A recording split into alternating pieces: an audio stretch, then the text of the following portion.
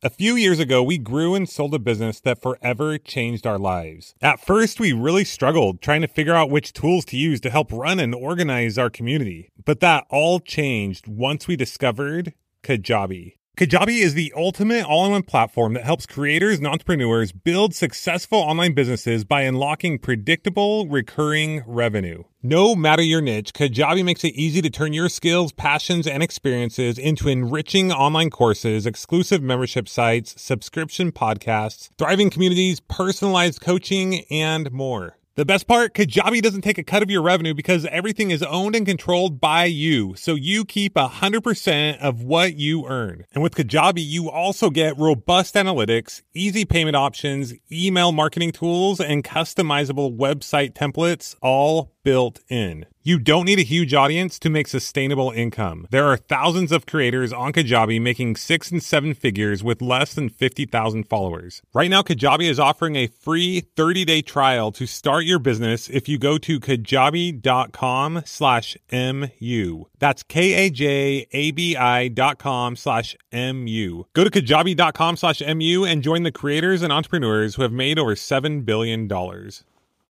When you need mealtime inspiration, it's worth shopping Kroger, where you'll find over 30,000 mouth-watering choices that excite your inner foodie. And no matter what tasty choice you make, you'll enjoy our everyday low prices, plus extra ways to save, like digital coupons worth over $600 each week. You can also save up to $1 off per gallon at the pump with fuel points. More savings and more inspiring flavors make shopping Kroger worth it every time. Kroger, fresh for everyone. Fuel restrictions apply.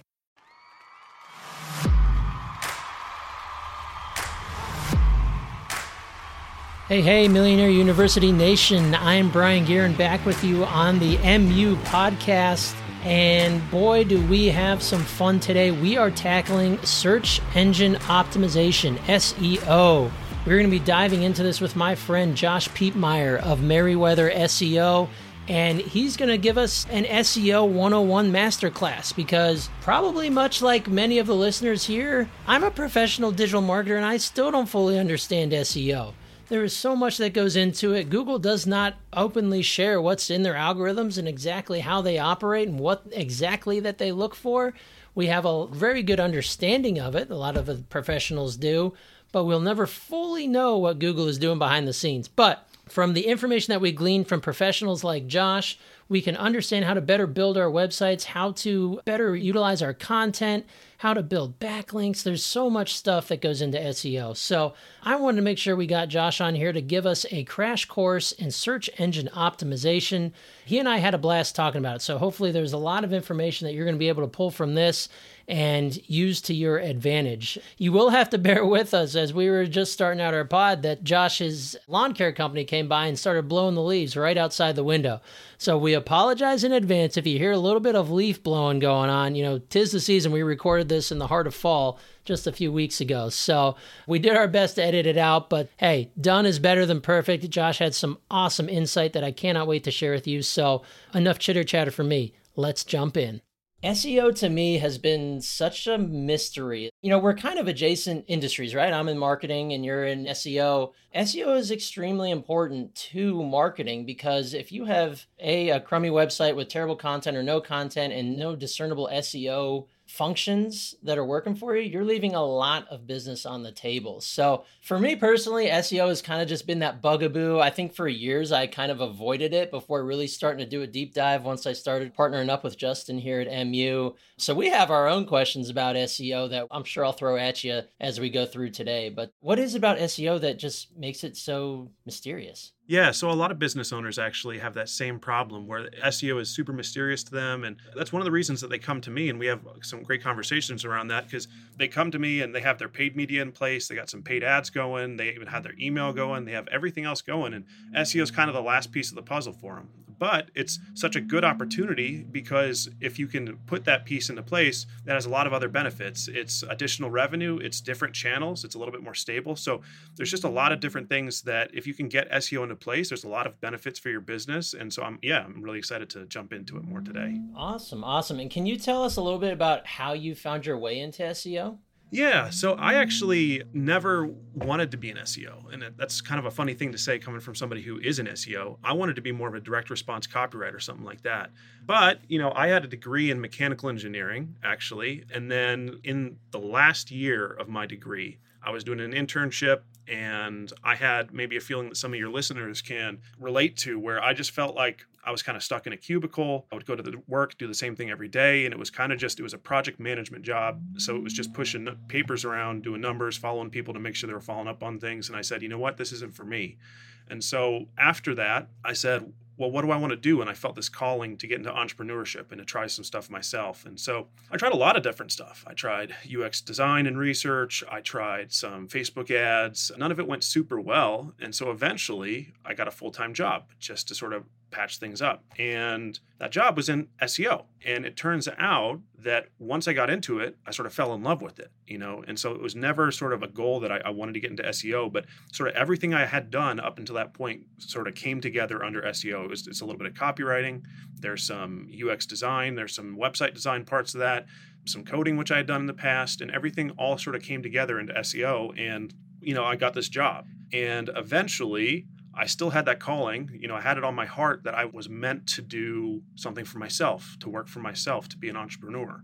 And so I eventually started SEO on the side. Essentially, I was doing it in my day job, and then I'd come home and do it for a couple hours in the evening, and eventually got one big sort of contract client on the side that allowed me to quit my full-time job and get into it, and it kind of evolved since then. So now I full-time own my own agency, have some people working with me, and it's been a really cool journey, especially considering where I started, but that's kind of how I got into it. Okay, very cool. I love a good entrepreneurial story. And it's funny how it works for a lot of us. We're at a job or we're doing something that's adjacent or even directly related to what we want to do. And it kind of it falls in your lap sometimes. Love it. Absolutely. All right. So let's dive right in. I know you want to share with us your 5 steps to SEO success. So I want to give you the floor and just let you run with it here. Help us demystify SEO. You got it.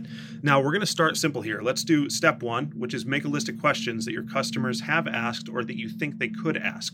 Now, even if you don't have a lot of customers yet, you're just getting started, something like that, you can sort of talk to people who could be potential customers and say, okay, what are the questions they're asking? Now, this seems simple because there's a lot of misconceptions around SEO. There's about meta tags and meta titles and technical this and technical that.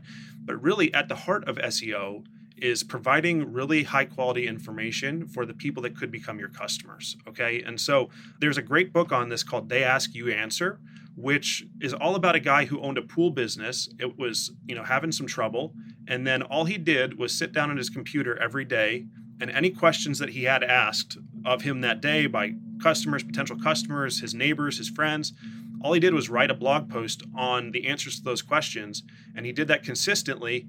And he started to get some traffic from Google, and that turned his entire business around. So really at the core, it's all about answering those questions that your customers have. So the first step, don't overcomplicate it. Don't get too technical. Just sit down and make a list of all the questions that everybody's asking you about your business or your potential business. Okay. So I know on my side of this, using Search Console, we're probably going to be mentioning that in another one of our steps here, but is this a good place where you can go and physically see what people are actually searching related to your topic? Yeah, so there's a lot of different ways that you can go and find places that people are asking questions. Search Console is certainly a good one. Now, especially when you're just starting out, Search Console could give you some pretty wonky ideas.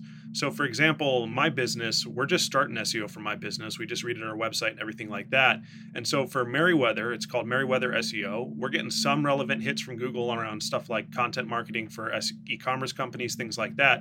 But they're also giving us some credit for things like merry weather, like as in happiness or weather or different things like that. And so at the beginning, especially when you don't have a lot of content on your site, Google doesn't really know what your site is about. So you have to take those proactive steps to tell Google, hey, this is what our site is about, by writing some content on, hey, we're going to write some content on SEO. We're going to write about how much do SEO agencies cost. We're going to write about all that kind of stuff and sort of give them that context. And then once you feed them that, they'll return the favor by telling you, hey, here are some adjacent topics that we think you should talk about as well. The Flowium, their CEO, Andre, he's actually used this exact method. All right, so I want to hear some examples of real people who are using this in the real world. I know you mentioned me Marcus Sheridan, Flowium, Magnet Monster. Can you give us a little more details on those? Yeah, so the founder and CEO of Flowium is my friend Andre, and he literally took that book, used it as his guide today, right now, and was like, what are the questions that my customers are asking? And he said that over the last year,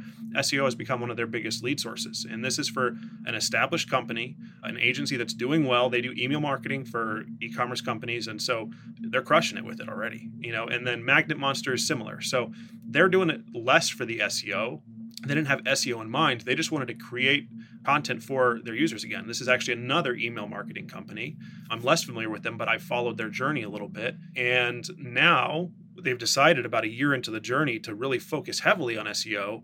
And it's really jump-started their efforts. They're already starting to see some customers, some leads flow in from that content. So it works for any level, at any stage. This isn't just beginner stuff. It's knowing what your customers are asking about, writing answers to those questions, and doing so consistently. We'll talk more about consistency and content creation a little bit later too. Okay, wonderful. So step one, make a list of questions that your customers have asked or are currently asking. All right, let's hop on to step number 2.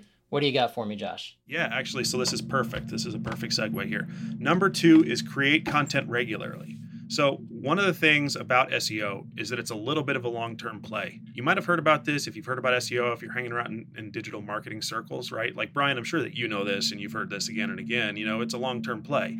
So you got to create consistently, and so what does that mean? There's a couple parts to this. One of them is the tactics, right? So my recommendation is to create at least one piece of content per week. So about 4 pieces of content a month. If you take some breaks for holidays and whatever, that's fine, but just keep at it every single week. I'd say try and create a piece of content each week that's about 1,500 words or more, okay? Word count can be important for SEO. It's less important now, the exact word count, than it was previously, but forcing yourself to say, hey, 1,500 words, how do I provide that level of value, will force you to go deep on the content, on the topic, and cover it really comprehensively, which is super important. So when you say content, are we talking only blog posts? Could this be videos on your website? Like, help me define content. That's a really good question. So when I'm saying sit down and once a week create a piece of content, I am focusing more on blog posts, okay? Or it doesn't have to be in a blog section of your website. It doesn't have to say blog in the URL. I'm just talking about a long form piece of content that is kind of like a blog post where it's just about a topic and has different subsections, etc. You can create content on pages of your website. So for example, let's say you had a page on your website about the pricing of your service. That's pretty common. You could add some content there. You could add some detail there. The point is just to create a page with the content on it. Now, I will say again that if you're doing it regularly and you're creating 1,500 words, that a lot of that's probably going to go to your blog. You don't want to put all of that content on your website. Brian, I'm sure that you're really familiar with, from a conversion perspective, if you have 2,000 words on every page of your website, not everybody's going to read that, right? So you don't want to overwhelm that. So we can get into some tactical tips for the individual pages on your website later if you'd like. When I'm saying content, it is going to be blog posts and then some informational pages on the core of your site. I'm curious about, not to go down a rabbit hole on this. Let's do it. To make it over about 1,500 words or more, what is it about search engine optimization that plays into word count? If, let's say, all your blog posts were anywhere from 700 to 1,000 words, which is kind of a shortish blog post, right? Like pretty short. So does that ding you? Does Google and the SEO monsters look at you and be like, ooh, this isn't very good? Even if it's like quality and it's hard hitting, but it's just not long enough, does that ding you? Well, so that's a really good question. So this is just sort of a rule of thumb more than anything. Honestly, the best option is to decide what you're going to write about and then Google it and see what other people are doing.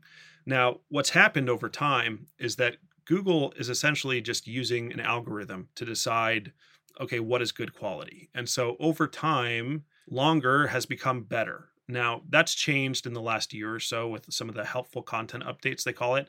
Google updates their algorithm and they update how they read websites and how they value quality and all that kind of good stuff on a regular basis. And so they've updated that and they've started to recognize more that shorter quality is better. However, 1,500 words from an SEO perspective is still pretty short. Now, you got to think about the topic too, right? If somebody's searching in Google, what color is grass, right? And you were to say it's green because of the chlorophyll and the light and the sun, it's going to get too long. So you want to have a pretty short answer for that. But if you have something like, how much does an in-ground pool cost? It's really tempting and real easy to say, costs $500 to $1,500 and just call it a day and just leave it. The goal of the 1,500 word count is to challenge you to go fully in depth and to cover the topic as much as possible. Okay. And so, quite frankly, the content that we create at Merriweather trends over 2,000 words. And that's based on, we do some research for individual pieces. Every piece has a lot of analysis that goes into it. But the 1,500 words is sort of a good balance between, hey, it's not too long, where it's going to be a huge chore to create it, but it's not short, where it's going to have no value, where other people are going to have covered it more in depth again and again over the internet. You mentioned the word count on your individual pages. Is the word count also important on those, or is that as long as you're straight to the point, it's okay? Sounds like more is better. In a lot of cases, yes. It is important. More is better as long as there's not fluff. Google has become very anti-fluff. So another good rule of thumb is to answer the question as soon as you can in the content and then just add detail after that. So maybe in that first sentence of that in-ground pool, how much does an in-ground pool cost? You'd say the average in-ground pool costs $500 to $1,500. I don't know the prices, by the way. I'm just spitballing here. And then you'd say it varies based on all these factors. And then you talk about, okay, here are the finishes that you can use and what's the size, and then what are the calculations for the size? And hey, here's a calculator that you can use to sort of determine what size is going to work for you. And here's the formula that we use. Like, what are the things that you actually use internally in your own company or in your own thought process to make that decision? So Brian, for you, hey, how much does a website cost? Well, that's a big question. You could just say $500, $0 if you do it yourself, all the way up to millions of dollars if you're Amazon. But what goes into that? The point here isn't necessarily that you have to do more, but that you want to cover it in as much depth as you can. Now, again, if it were a super simple question about how old is Taylor Swift, you're not going to go in depth on that. And there are sites that do this and they just have databases of very short pages and that's it. And so it's all about the topic, but challenge yourself to think about, what are all the subtopics here? What is the nuance here? What are the things that I can say that add value that really cover this comprehensively? Okay, perfect. And then frequency, you said at least one post once a week. Is there any benefit, or for your clients, do you guys do 3 posts a week, or is it advantageous for one company versus another to do more or less? Or is that once a week a blanket recommendation? So this is an area where more is almost always better. Our clients, we like to do at least 2 a week. But a lot of the big publications that you'll see that do a lot of SEO, Forbes, like a Healthline and sort of the health industry, big sites like that show up again and again, those guys are doing 1 or 2 posts a day, and so they're doing 20, 30, 40 posts a month, and so more is better. Once a week is more about creating a habit. We do have some clients that just post once a week, and that's fine, but more would be better. Now, at some point, you're going to sort of run out of topics in your industry. And if it's a big industry, that's going to be pretty quick. If it's a relatively simple industry, maybe you're going to run out of topics pretty soon, But in my experience, even in simple industries, if you write 1 piece of content a week, you could do that for a year at least before you even start to run out of topics, right? So I'd say once a week for a full year is a good starting point for any business, no matter where you are. Okay, gotcha. I'm thinking in terms of like digital marketing. I'm having my web guy put together a new website for me, and a big part of this is going to be the blog. I intend to use Search Console and Google Trends to really see what is out there in terms of what should I write about, what are my people asking. But I guess I could envision at a point where, let's say I put 30 of them out there, and at some point, there's going to be 10 of them that are turning out the lion's share of results. Is there a point where the content stops, or do you recycle it? Maybe that's a creative part of my brain where I'm going to hire someone who's more creative than me to continue with that. But what's your opinion on that? Well, can you tell me a little bit more? You said the creativity part of that is the issue that you're running out of ideas, or that you just want to use your resources the best. Tell me a little bit more. Yeah, I think I'm probably not alone where people are worried about, I don't have enough ideas of what to write about. And I've done the top 15, 20 things that Google says is being searched. Is there a point to saying like, okay, I would like to write about this, but Google doesn't really tell me anyone's searching for that. So why waste the time? But if more is better, I think it still depends on what the actual more is, right? Yeah, and so that's a really good point as well. So there's 2 parts to that. One is that if you start to run out of ideas and you just can't think of any more, and the first thing I'm going to do is say, hey, have you talked to your customers? When was the last time you interviewed a customer and you talked to them and you said, hey, you sat down with a notebook right afterwards and a notepad and you said, what did they actually ask me? Okay.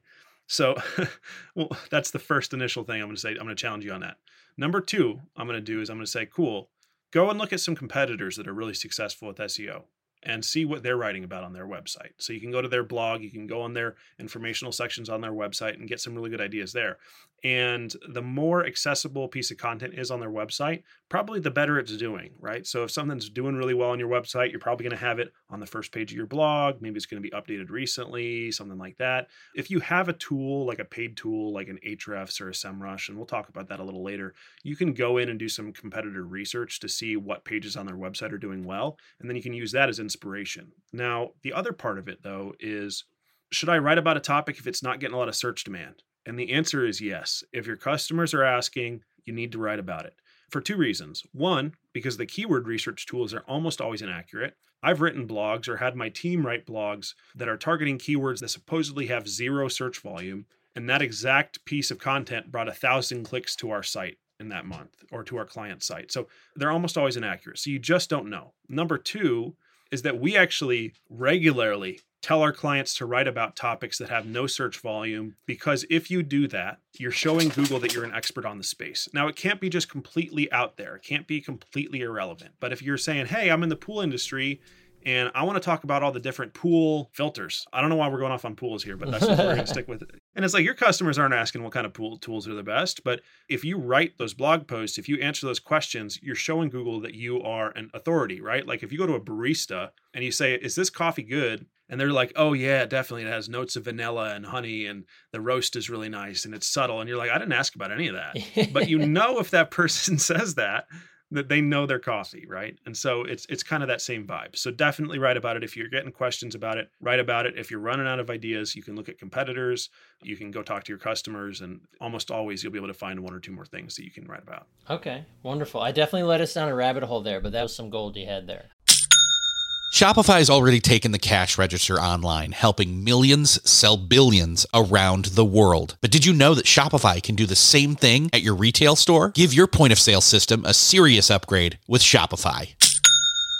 Shopify POS is your command center for your retail store. From accepting payments to managing inventory, Shopify has everything you need to sell in person. With Shopify, you get a powerhouse selling partner that effortlessly unites your in-person and online sales into one source of truth. Track every sale across your business in one place and know exactly what's in stock. Connect with customers in-line and online. Shopify helps you drive store traffic with plug-and-play tools built for marketing campaigns from TikTok to Instagram and beyond. Get hardware that fits your business. Take payments by smartphone. Plus, Shopify's award-winning help is there to support your success every step of the way. Sign up for a $1 per month trial period at shopify.com/MU, all lowercase. Go to shopify.com/MU to take your retail business to the next level today. Shopify.com/MU. More and more entrepreneurs and investors are discovering the awesome franchise opportunities that exist across a variety of industries. Franchising can simply be the better path, and interest in franchising is at an all-time high. Lucky for you, John Austenson, founder of FranBridge Consulting and a past Millionaire University guest, is here to help you explore the premier franchise opportunities today. John and his FranBridge Consulting team are part of the largest franchise brokerage in the U.S. and have vetted the market thoroughly. FranBridge is hands down the premier source for the best opportunities in the franchise world, including both active and passive opportunities. From tiny homes to youth soccer to industrial hoses to pets, senior care to mental health, and more. John has served as an Inc. 500 franchisor and is a multi-brand franchisee himself. And he does more placements than anyone else in the country.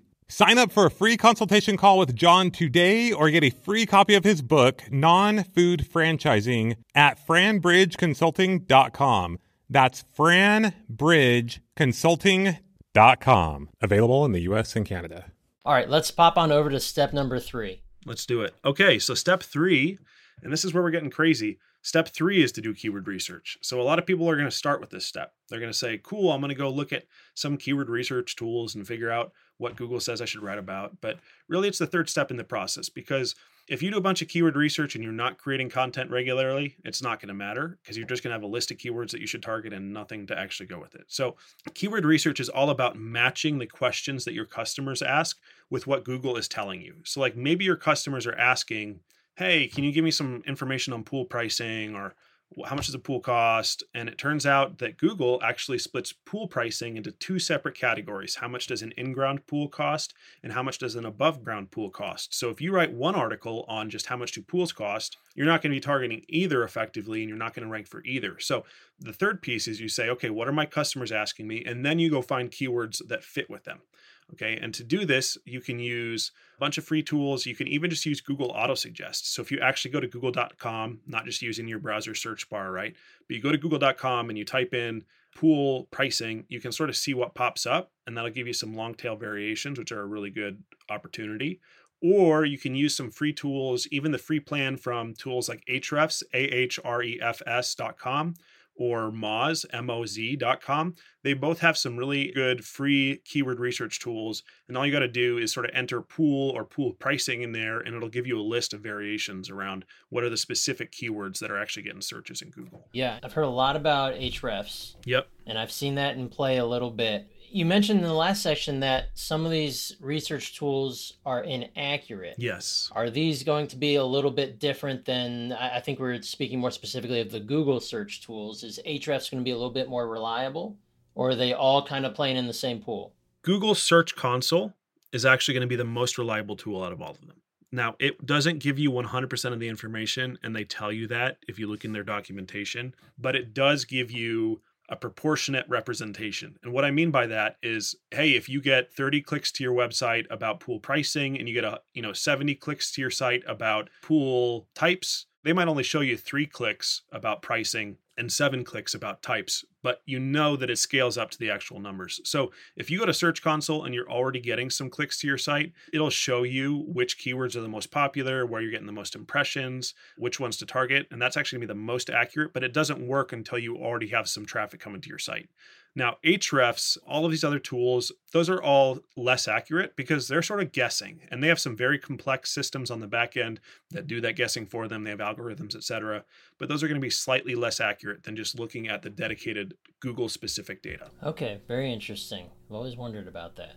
All right, very cool. So that's step 3, doing your keyword research, very important. All right, step number 4. This one's always been very curious for me, so I'm excited to see what you say about it. Yeah. So let's jump into it. Step 4 is build backlinks. Okay. And so a little bit of background on backlinks, right? What are they? Backlinks are essentially when somebody links back to your website from their website. So if you say, hey, here's a really great blog on XYZ, and then you link out to another website with that article on it, you're sending that site a backlink, and that acts as a vote of authority for that other resource. So that says, hey, I trust this other website enough to send some of my users over there, to recommend it as a resource. Okay.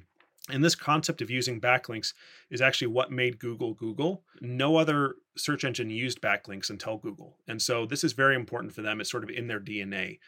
Now, this has kind of been a black box for a lot of people in the SEO industry because it's kind of tough to do this at scale. How do you get other people to link to your site, especially if you're not known that well? And the best way to do this is to build real in-person relationships, right? Like, Brian, you and I have a real conversation now. We're real friends. We have real human conversations. If I were to go to you and say, hey, would you mind sending a backlink to my website? Hey, would you recommend me as a resource for e-commerce SEO? It would probably not be a huge ask, right? It would just be, say, can you put a link on my site? And in the same way, if you said, hey, could you send a link to my website? I'd be like, no problem. It's just, I got to go on. It's my buddy. I'm going to go on and put a link on my site. It's not a big deal. And so the best way to do this is to build in-person relationships, even if you're, again, sort of in a less technical industry, say something like a contractor or something like that. Again, you can offer to help people with their website. Say, hey, you have a quick question. I've been doing SEO on my site. Let me help you get the basics set up for you. Do you mind if I put a backlink back to my site? We'll do it to each other. Those kinds of real relationships where you can add value and say, hey, here's a resource that you should include on your website, or here's something that you should put on your website. You can build those relationships, and then you can ask them to build a backlink. Maybe you even offer to build one to their website in return. What constitutes a backlink? Like, where in practice do you see a backlink? Is it when if I'm writing a blog post about the new pools that I build and I reference a pool liner company, it happens to be owned by my buddy, right? So we have an article about the importance of vinyl pool liners and as I've learned from Joe at Joe Smith Pool Liners. Is that a backlink? Like, where are all the places that we can see and insert or receive a backlink? Yeah, great question. So that would definitely be a backlink as long as you're linking to their site. So if you just sort of mention them in passing, it's not considered a backlink. You have to actually physically say, okay, here is the link and here's the resource. Kind of like even if you were doing a school paper or something at the very bottom, when you're doing, like the APA formatting or whatever at the bottom, you don't link out to other people. But sort of in modern times, if you're saying, hey, here's my paper, I'm going to submit it in a Google Doc. And at the very bottom, they say, no, you actually have to link out to your resources. You have to link out to your sources.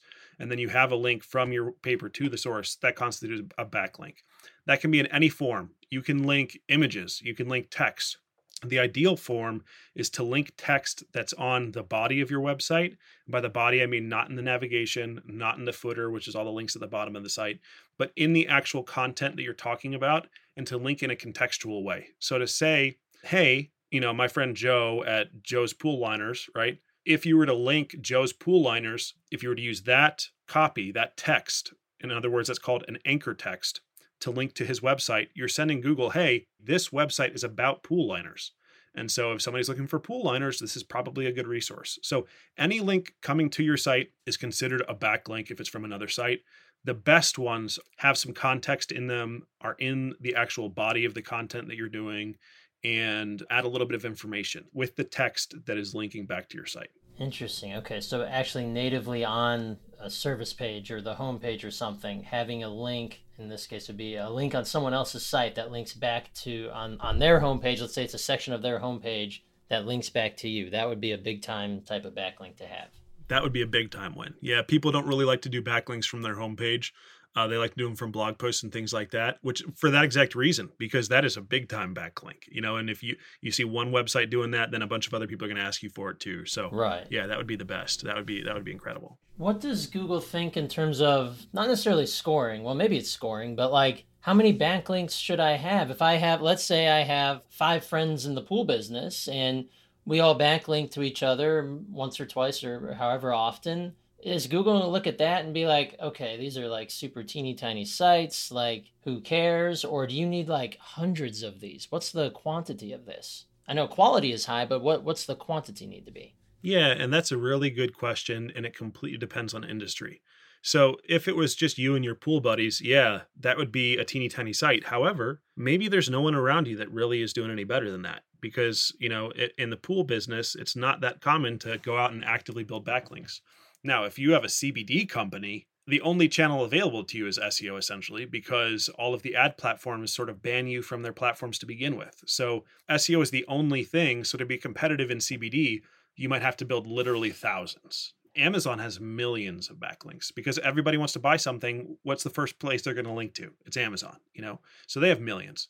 In the CBD and like really competitive spaces, thousands, tens of thousands is the goal. If you are a local business, even 10 or 20 can be a really good start. And by the way, you can build yourself some free backlinks from things like your Google My Business profile or a Yelp profile or the Better Business Bureau. And Google knows that these are all free and sort of values them accordingly, but that still gives information. It says, hey, this is what our business is about. We are legit. We have profiles on all of these other sites.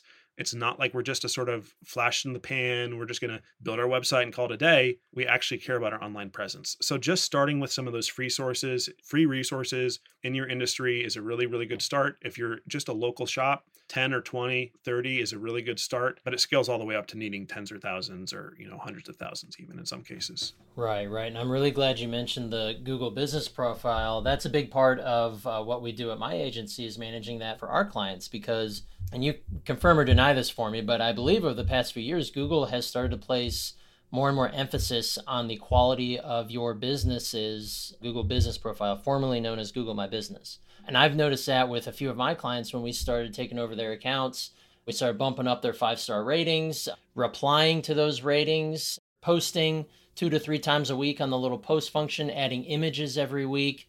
making sure their hours are updated, putting out updates or offers via the little posting mechanism. We've noticed a huge uptick in traffic to the website from that. So I feel like I have some personal experience in seeing that be true, but I wanted to get your opinion on that. 100%, dude. That is so important, and it has only become more important. So, there's kind of two parts to that. By the way, the last time I worked significantly on Google business profiles, if I'm getting the naming right, was 2 or 3 years ago. So I think they've changed the name since then. The first part is that Google is now promoting the business profiles high on the SERP more often. So now if you search for anything, you say, hey, I want to get lawn care or anything like that. Now, instead of sort of showing you national companies, the first thing you're going to see in searches is like the pack of like 5 businesses or 3 businesses or whatever, right? So that's becoming super important because those show up again and again and again. The second part of this is that you're 100% correct. Like having a really good profile is super, super important for SEO. In fact, in terms of local SEO, trying to show up in organic results for people around your business or near your business, actually geographically, that might be the most important part of SEO because, like I said, it shows up more. And if people are searching for stuff on maps, that's the way people search for stuff now. You want to find some lawn care, you're going to go to Google Maps on your phone, you're going to open it, you're going to see lawn care near me, and you're going to see who has the most 5-star reviews. Yeah. And then those 5-star reviews are what gets you up there, right? And so all about that. Yep. And that's honestly, as a consumer, that's how I find what I'm looking for. I'll open my Maps app. I don't even go to Google search anymore. And I'm just going straight to Maps. And it's just, I can't emphasize it enough. And it's a free resource, right?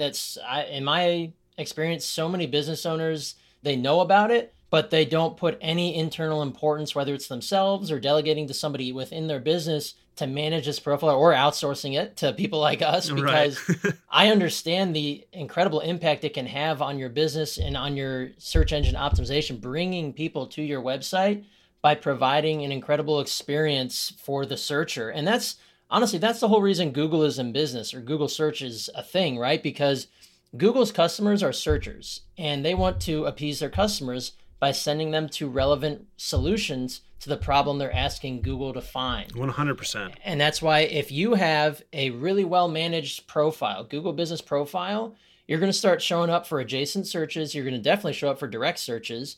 But Google's going to look at your profile, and let's say you're a deck builder, and in any given town, there's 15 to 30 of them, right? Mm-hmm. If you have the profile that has consistently the most 5-star reviews that are always replied to, like a thank you, yeah, and you have consistent posting, consistent images, it's continually updated, Google's going to be like, ooh, this person's searching for deck builders near me. I'm sending them to you. 100%. Because you have an incredible profile, and there's a great chance that means your website's pretty well put together too, right? It's cyclical, but it's all important. Well, and by the way, the people that are going to be finding you there are the money. Those are the people that need something and they want it near them, and they're in your local community. So they might have even heard of you. They might have seen, I've seen the trucks drive by. You know what I mean? So like that is some of the best quality traffic that you can get is on those profiles. So 100%. The people who search on Google are problem aware. Not to go down a marketing rabbit hole here, but you're problem aware when you're searching on Google because you know what your issue is and you're trying to find that solution. So in the buying journey,